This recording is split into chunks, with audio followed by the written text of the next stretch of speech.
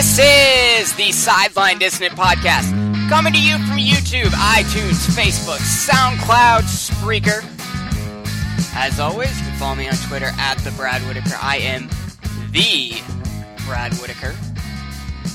Good show for you today. College football, top 4 teams came out again last night. We got 1 week left. Championship week is this week.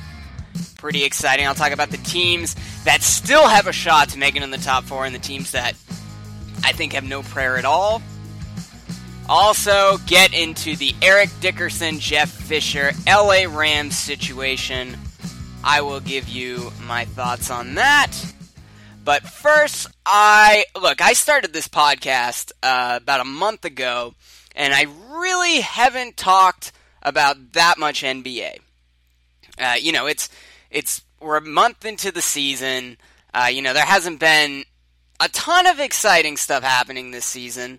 But I thought yesterday in the NBA was one of the most exciting days I've seen the NBA in a long time, at least in the regular season. If you haven't been paying attention to the NBA, and a lot of people aren't right now, this is still football season, college football. People have their attention focused on other things. And, there's only 12 months in a year, and the NBA season goes on for 13. So, it seems like the NBA is always going. So, that's why I haven't talked about the league that much. That being said, last night, literally every underdog won in the NBA. I don't know if that's ever happened before. I'm sure it has. But literally every game that was scheduled, the underdog won. I'll read you the list of games. Detroit beat Charlotte. A minor upset, but records-wise, that was an upset. Brooklyn beat the Clippers. Milwaukee beat Cleveland. New Orleans beat the Lakers. And the Lakers are playing well right now. They're about a 500 team. Nobody saw that coming. Orlando beat San Antonio. And Utah beat Houston. Now, the Utah Jazz are an underrated team, and people don't know that because they're the Utah Jazz, but that was still an upset last night, too.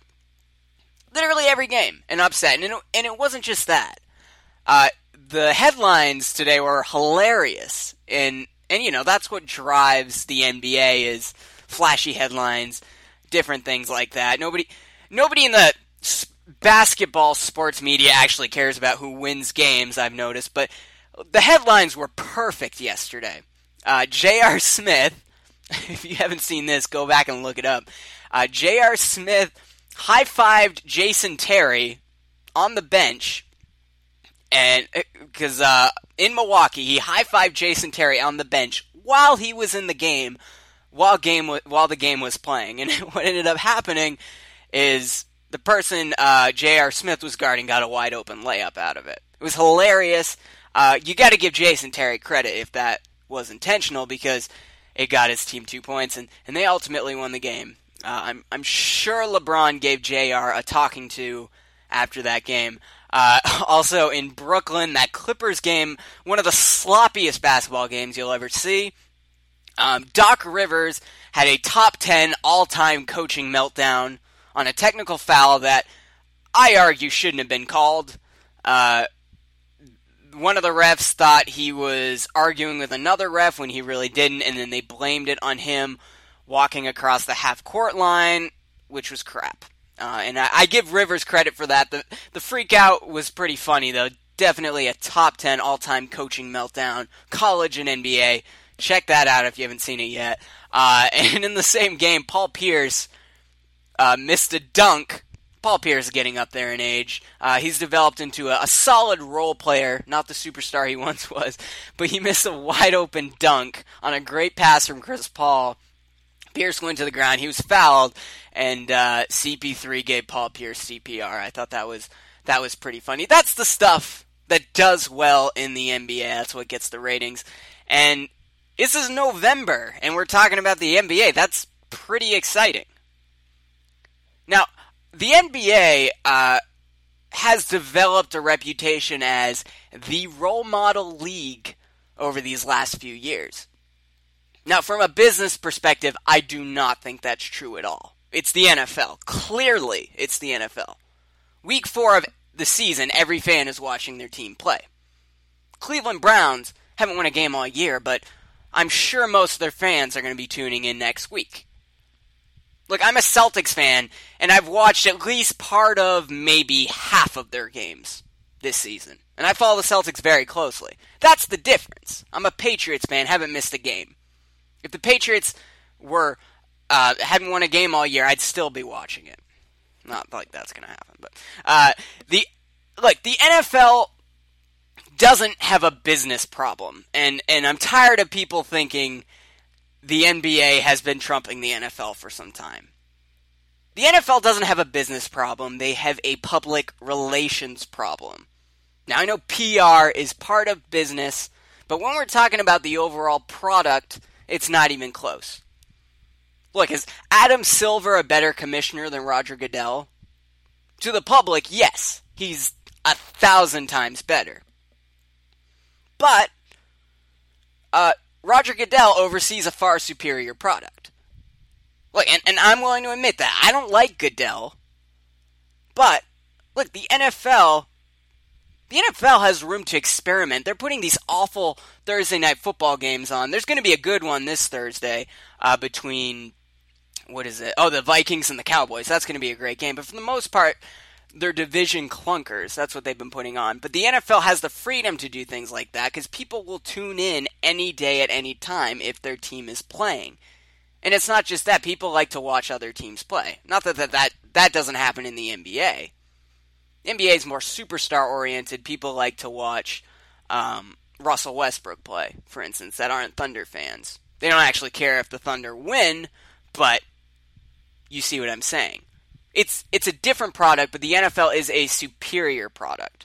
And something the NFL does really well is make bad teams good, and it's unpredictable every year. Year to year, you have no idea going in who are going to be the best teams. For instance, this year, the first place teams in each division, I'll read them off. Okay, the New England Patriots, that hasn't changed. It hasn't changed for some time. But then you have the Oakland Raiders. They didn't win the division last year. Baltimore Ravens, they were a terrible team last year. Injury problems, but terrible team nonetheless. The Houston Texans, they did win their division, but we know they're in first place right now. We know the Texans aren't going to win their division this year. It's going to be the Titans or the dysfunctional Colts. Probably the Titans, the way they've improved this season. Dallas Cowboys, they were a bad team last year. Remember all those distractions with Greg Hardy, Jerry Jones, Des Bryant, a cancer in the locker room. Remember all that? Those issues are gone this year because they're winning. Seahawks, they didn't win their division last year, but they're a good team, but they're on top this year. The Detroit Lions were not a division-leading team last year. Not even close. They lost a lot of close games last year, and this year they're winning those games. And then the Atlanta Falcons. They're in first place right now. Everyone was excited about the Falcons last year, but then they blew up at the end of the season, so then nobody had high expectations for them. They're in first place. But you're seeing what I'm saying. You can't predict going into the NFL season. My biggest criticism of the NBA has been that you can predict 3 of the 4 teams in the conference finals before the regular season even starts. I'll do it right now. I'm going to predict the 4 teams that are the 2 teams in the East, 2 teams in the West. 4 teams who are going to make the conference finals. I'll do it right now. Golden State Warriors, bold guess, and the San Antonio Spurs. Shocking. Who's going to make it in the East? Cleveland Cavaliers. All right. Like I said, 3 out of 4. Okay? So the last one, maybe I'll say the Toronto Raptors. Maybe the Celtics or the Hawks if they get their act together. But, look, if I'm predicting the Warriors, Spurs, Cavs, and Raptors as my 4 teams to make it to the conference finals, we know 3 of those teams are probably going to be right. I mean, I like the Clippers, but the Spurs are ahead of the Clippers now in the Western Conference. The Clippers are a better team. They're getting their act together. They have lots of veterans that know what they're doing, and the dysfunction seems to be gone despite Doc Rivers being thrown out of the game. But I think the Warriors and the Spurs is a pretty safe prediction at this point in the season. But, look, I don't want to bash the NBA. It's exciting. We're talking about them in November. And, look, it's premature to judge after just one day of games. But if all these underdogs are winning, maybe the league's moving in the right direction. Maybe it's getting closer to the NFL. In that, I don't think the New Orleans Pelicans are going to be anything special, but if this were the NFL, the Pelicans could be the number one team in the West. You just don't know. But maybe the NBA is getting closer to that unpredictability that the NFL has year to year. It's so much harder to succeed in the NFL consistently because you never know what you got going into the season. Look, I still think the NBA has a long way to go to catch the NFL. And I personally don't think they ever will. But I do think the gap is closing.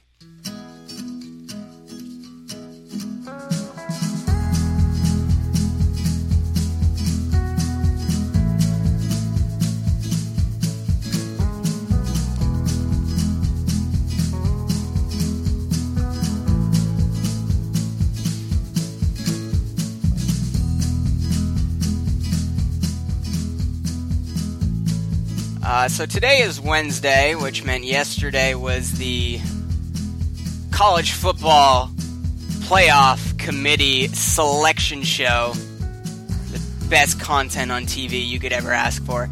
If you tune in for the College Football Playoff Committee selection show every week, you need to reassess your life. That's just my opinion. But, part of the reason I think that is because you can just look it up on Twitter. So let me list the top. I'll list the top 12 teams, specifically the top 4. But right now, the College Football Playoff, the top 12 teams, top 4 right now are Alabama at number 1, Ohio State at number 2, Clemson at number 3, Washington at number 4. There's still a week left, but those are the 4 teams in at this moment. Number 5, a team that bounced out of the top 4 this week, is Michigan. Number 6, Wisconsin. Number 7, Penn State. Number 8, Colorado. 9, Oklahoma. 10, Oklahoma State. 11, USC. And 12, Florida State. Now, so the team that jumped into the top 4 was Washington. What happened? Michigan had a double overtime loss on the road against Ohio State in a game they really should have won, but they lost and they bounced from number 4 to 5. Now, apparently, this is what they're saying. This is what they said on ESPN this morning. There isn't much of a difference between Washington and Michigan. Washington's 4, Michigan's 5. According to the committee, that's where the dispute was this week. That's where the old men all from the South sitting in a room debated whether Washington or Michigan should take that number 4 spot. They ended up picking Washington. But this is interesting. We have a week left. Some leagues have conference championships, others don't. Most do now, which is good. More football, more better. That's my saying. But Michigan doesn't play next week, and neither does Ohio State. And Ohio State's in. They're number 2 right now. They beat Michigan last week. 1 loss. I think Ohio State is a lock. Obviously, Alabama is a lock at number 1. Also, I just realized I spelled Alabama wrong. Not Alabama. Alabama. Yeah, there we go. All right. We'll get that lower third back up. So, Alabama 1, Ohio State 2. That's probably a guarantee. So what we're talking about is the last 2 spots. The conference championships will determine who those final 2 teams are. It could stay the same, Clemson and Washington. But Clemson and Washington are both playing in conference championship games. So one would think Michigan, who's at number 5, looking in, they would get into the college football playoff if either Clemson or Washington lost. But here's where it gets interesting. What if that scenario happens? One of those teams loses, Clemson or Washington, and then either Penn State or Wisconsin, Wisconsin's number 6, Penn State's 7, Those two are meeting in the Big Ten championship this week, not Ohio State and Michigan because of their conference record, who are actually ahead of Wisconsin and Penn State, even though Wisconsin and Penn State are playing for the conference title, not Michigan or Ohio State. God, college football so messed up. But what happens if either Clemson or Washington loses, so one of those 3 or 4 ranked teams, and either Penn State or Wisconsin blows out the other? Let's say Penn State blows out Wisconsin or vice versa. Let's just say, hypothetically, Wisconsin wins that game 42-7 over Penn State. Let's just say, hypothetically, that happened, and Clemson won, but Washington lost. Would Wisconsin make it into the top 4, or would Michigan make it into the top 4? Look, I don't think, if that scenario happened, I don't think Wisconsin or Penn State, if they wanted to blow out one of those teams, do they leapfrog Michigan? I don't think it happens. Penn State and Wisconsin are not better football teams than Michigan.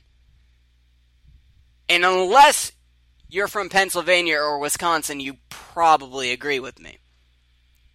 It's not even close. But Penn State and Wisconsin are playing in the conference title game. And the winner of that conference, the Big Ten championship, the winner of that conference title game will have the same record as Michigan, who isn't playing in the conference championship. And if that happens, in this scenario that I've outlined, where either Clemson or Washington loses, one of those teams, and Penn State blows out Wisconsin or vice versa, I think the College Football Playoff Committee will take the winner of that Big Ten championship game and have them leapfrog Michigan. I don't agree with it, but I do think that's what's going to happen. Look, the standard, according to the College Football Playoff Committee, is that they are picking the 4 best teams at that very moment to be in the playoff. The 4 best teams right now. Not the beginning of the season, right now. But that's clearly not what they're doing. That's not what they've done in the last 2 years. If you look at the top 12, if you look at the top 15 teams listed, it literally goes by record. Alabama has no losses. They're number 1. Ohio State, 1 loss. They're number 2. Clemson and Washington, 2 losses. They're 3 and 4. And it just goes like that. The 2-loss teams, next we have the 3-loss teams, next we have the 4-loss teams. No effort. Anyone could have done that. Anyone could have ranked the teams by win-loss record. So when the College Football Playoff Committee says, we are picking the 4 best teams at that very moment, they are not telling the truth. Obviously. Look, if I were picking the 4 best teams in college football right now, and I think the College Football Playoff Committee should do that. They should call me up and just have me make the decision, because I think I'm right, and I think a lot of people would agree with me. I think the top 3 teams are obvious. If you're picking the top 3 teams right now, again, 4 teams get in the playoff, but if you're picking the top 3 teams, it's obvious. Those 3 teams are Alabama, Ohio State, and Michigan. If you think there's any team in the country other than those 3 schools that should be in there, you're being dishonest with yourself. So if I were picking the top 4 teams in the country at this very moment, it would be Alabama, Ohio State. I actually think Michigan is better than Ohio State, but they lost a tough one on the road where things broke the wrong way. But Alabama, Ohio State, Michigan, and then the 4th one, I'll pick either USC or Penn State.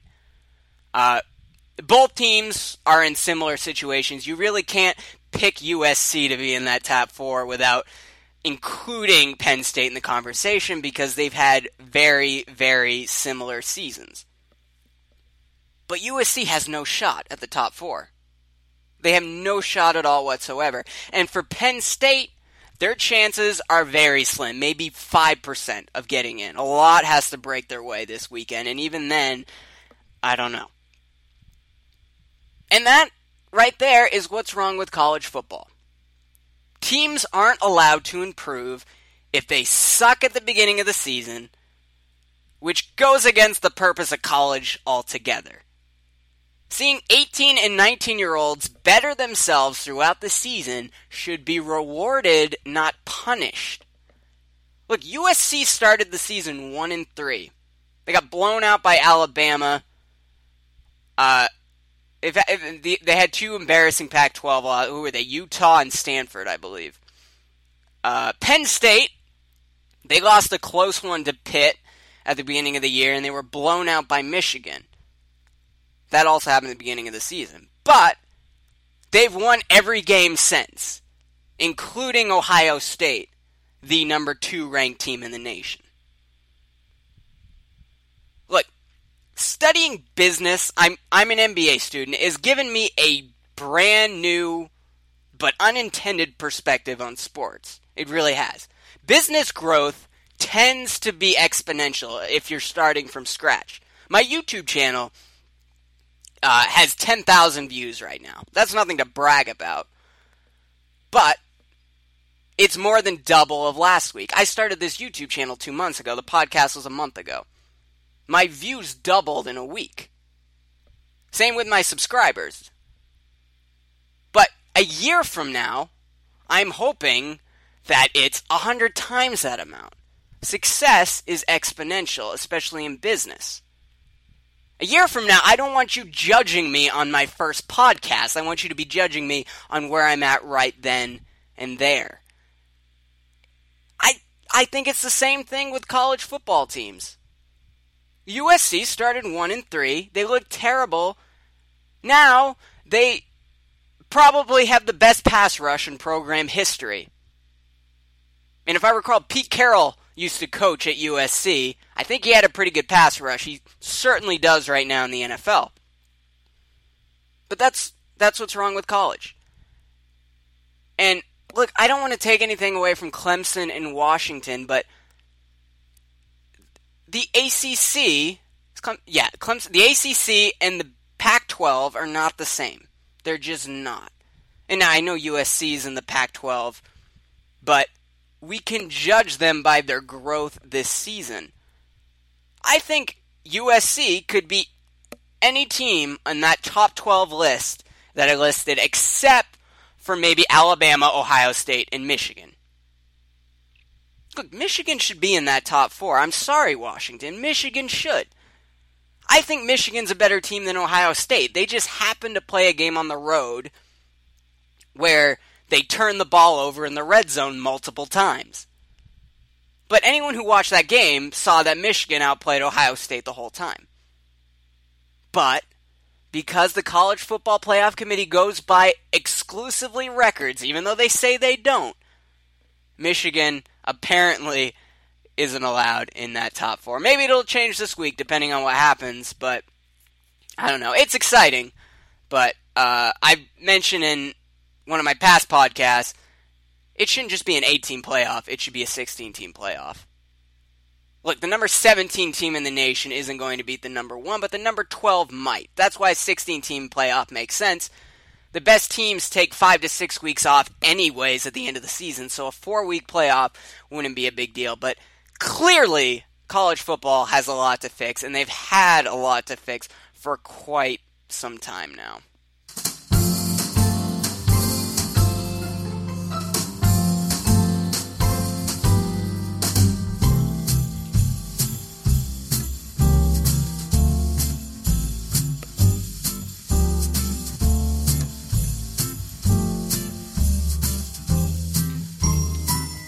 It's after Thanksgiving, so had to put Christmas music on. I'm one of those people that puts off Christmas music until about Christmas Eve, but I get all this amazing royalty-free music.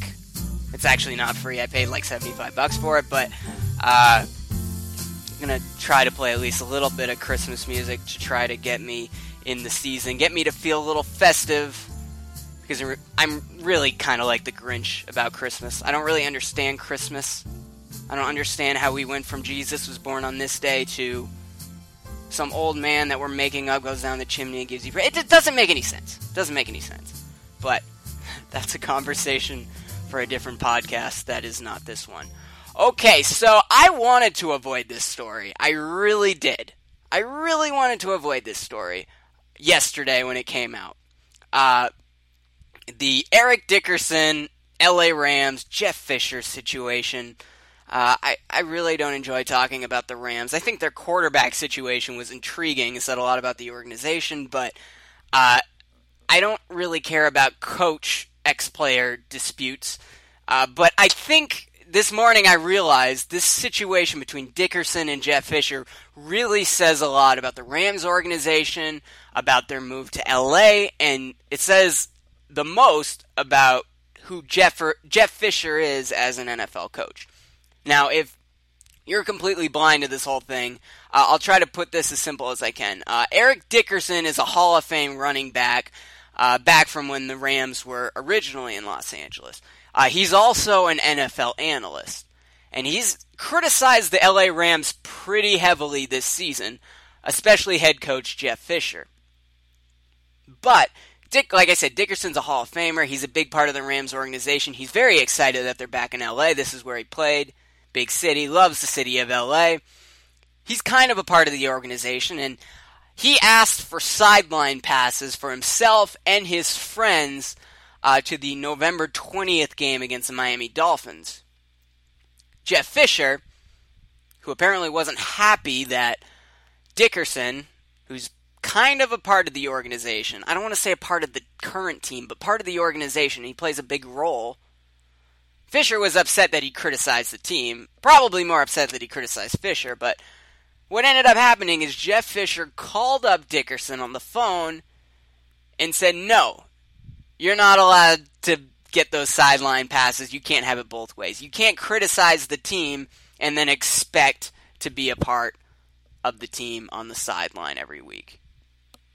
Now, I can see both sides of the issue, but honestly, I think both sides are very, very petty. I understand if you're an NFL head coach and there's a distraction on your team, which Dickerson may or may not be, I don't know, I haven't been on that sideline, you need to make that distraction go away.